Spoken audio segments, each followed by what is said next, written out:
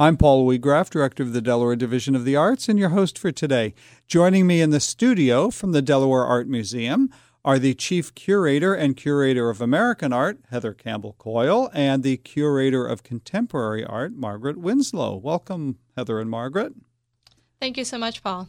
So glad that you're here to join us today to talk about a really fascinating series of exhibitions that the Art Museum has been featuring over the last several months, several of which will be closing fairly soon, but we wanted to get you on the air to talk about these, all related to Wilmington 1968, an initiative that I think was spearheaded largely by the Delaware Art Museum in bringing together the Wilmington community to talk about Wilmington 50 years after a rather contentious period in Wilmington's history, the federal troop occupation for 9 months following the assassination of Martin Luther King Jr.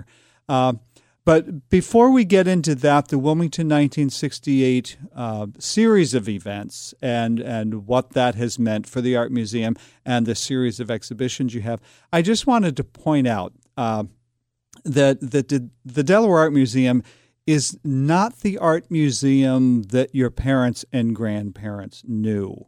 The Delaware Art Museum has really been going in a new direction, which I think is exemplified in a banner that you have on your home page of your website, delart.org.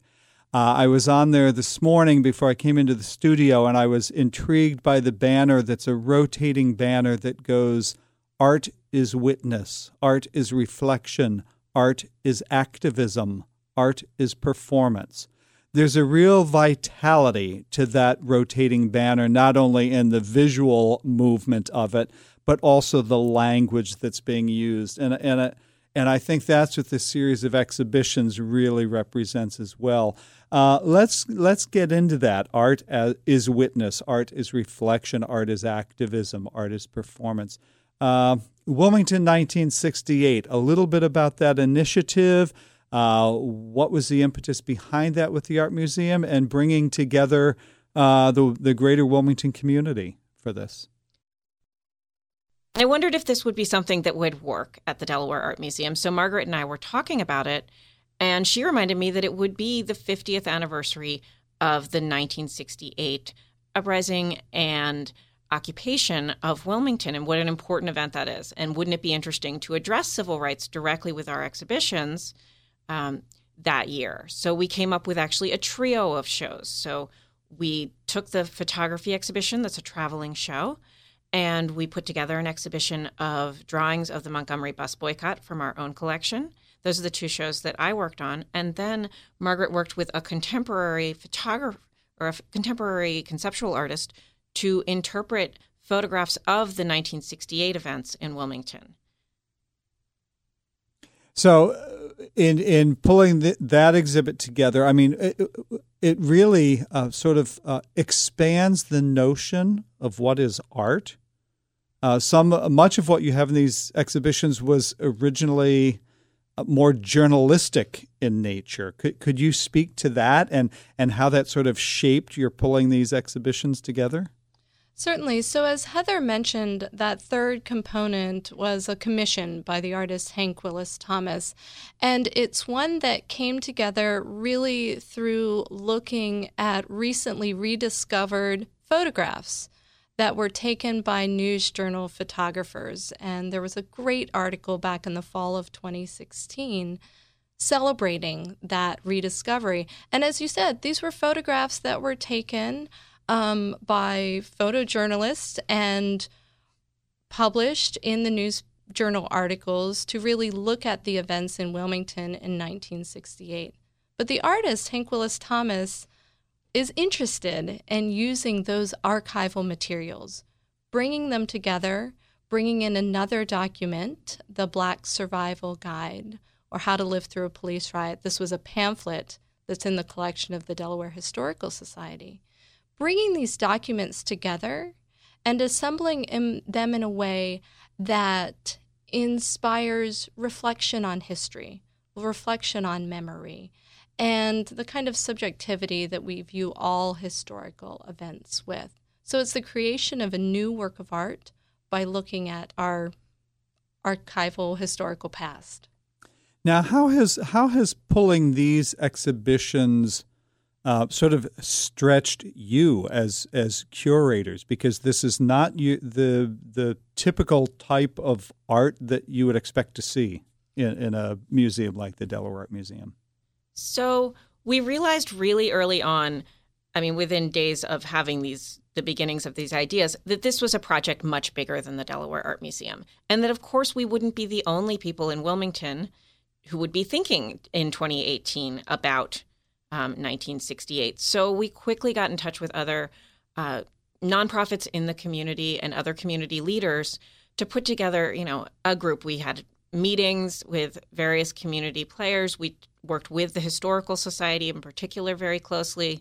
We worked with the University of Delaware in order to create what was really, I think, a really rich summer and spring as well. This has been happening at least since April, of commemoration about these events and conversation about these events. So it has been a bit different. And for me, this is a literal stretch in time because I am, as curator of American art, I deal mostly with art up before 1960. So I stretched a little bit forward because this is history, though. It's becoming history. It's being written as history. And it's something that we realized you have to talk about before the people who experienced it are gone. And you lose some aspects of that history. So it's been great hearing stories from our members and visitors about their experiences. Because there are people living in Wilmington who, as young adults, as teenagers, as children, experienced that tumultuous period in Wilmington history. You've had conversations with some of these people. Yes, as Heather was mentioning, bringing all of these groups together meant bringing religious leaders who were active in Wilmington at that time together and providing a place, opening the space for them to so generously share their stories. The Delaware Art Museum and the Delaware Historical Society have also provided spaces for other community members to share these stories by recording their stories at the museum, inviting responses, whether it's through the Wilmington 1968 website or programs that are happening and hosted by various organizations throughout the city. So it's a real wonderful opportunity to gather all of these various stories and various perspectives together, whether it be someone who was at the University of Delaware at that time, or a National Guardsman, or a religious leader, or someone who was, in fourth grade and has memories of what the city was like. Have you found in what you've been hearing from people who experienced that, from the records you've gone through, the photographs you've gone through? I mean, I'm stricken by some of the photographs of the teenagers, the young adults, marching up Market Street, to sort of make their case for their position. And I'm thinking about some of the more contemporary movements, the Black Lives Matter movement, for example. Did you see any or come across, or did anybody articulate any connections or parallels in these themes of what Wilmington was having to wrestle with in 1968 and what we see in today's urban environments? There have been responses to the striking similarities between the language that is included in the Black Survival Guide, this pamphlet that is part of Hank Willis Thomas's work, and similarly cautious ways that individuals today have to negotiate themselves out in the public forum. So there are interesting connections between some of those guides that were coming out in the 1960s in regards to how to live in your community, and similar guides that are passed around today in regards to, how to act during a police stop, for example, a random traffic stop. And those responses are coming not only from Delaware Art Museum staff, but by individuals, visitors to the exhibition who are experiencing Hank Willis Thomas's show and reading that textual image. And not just with Hank's show. I'd really say that, looking at the examples, the drawings from the Montgomery bus boycott and the photographs in the Danny Lyon exhibition. Certainly. So Lyon was, of course, part of the Student Nonviolent Coordinating Committee, or SNCC, which was a group of college students who were organizing to promote civil rights. And so those sort of movements that are important in college campuses today, certainly people are coming in and seeing connections. Though I've often heard it actually from an older generation who's saying, well, I hope our young people are taking from this. I want to pursue this and sort of explore more how programming at the Art Museum has been shaped around these exhibitions. But first, remind our listeners that you are tuned into Delaware State of the Arts here on News Radio 1450 WILM and 1410 WDOV. Our guests in the studio today are Heather Campbell Coyle, the Chief Curator and Curator of American Art at the Delaware Art Museum, and her colleague, Margaret Winslow, the Curator of Contemporary Art. With these exhibitions, I'm intrigued with how the arts can be used to inform a social history, a political history. And I know there's a strong movement in arts education today about integrating the arts into other curricular areas. Could you speak to how that was a conscious or subconscious component of what you were doing? Integrating that social history into the art, if you will. Absolutely. One of the goals with having this trio of exhibitions was to give a national context to what happened here. So thinking about the Montgomery bus boycott, which is one of the key moments in the civil rights movement that makes it into everybody's history books and history classes, but to see how, an artist's interpretation of it. The artists particularly went down there because they weren't seeing photojournalism of this event in newspapers. They were reading about it, but maybe photographs of people walking weren't that interesting. So certainly thinking about how artists engage with their present. And these artists also knew they were witnessing history, absolutely. The same with Danny Lyon, that there's very, conscious historical component. And certainly when we hung the shows and when we've toured the shows, we really haven't focused as much on how beautifully cropped is this photograph or what an incredible drawing this is graphically. We really have focused, and this was a very conscious decision, on the social history and on linking a national social history with local experience. So our head of interpretation, Amelia Wiggins, also went to local leaders in the local community leaders and had them write responses to Danny Lyon's photographs to link up what they're seeing there with what they experienced during the civil rights movement. And I'll add, too, that we had just a wonderful fellow at the museum last summer, Simone Austin, who just finished her graduate work at the University of Delaware. She served as our Alfred Appel Jr. curatorial fellow, and she examined that social history in great depth. And the result of her work is an over 200-page source book that complements the exhibitions, and it reproduces photographs from that period, the various declarations that were coming, proclamations that were coming out from the governor's office. It reproduces political posters at that time and letters that were written both in support of the National Guard occupation and against the occupation. It reproduces newspapers as well. So it aims to give a thorough look, an in-depth look at that social history, and share so many of those archival materials that may or may not be readily available today in print form. Simone's research also influenced the installation of all of the exhibitions because we put in a big timeline, realizing that that was a huge part of what she produced for the book that then went onto the Wilmington 1968 website that we then transferred into the gallery because we realized people needed to understand sort of the chain of events. Mm-hmm.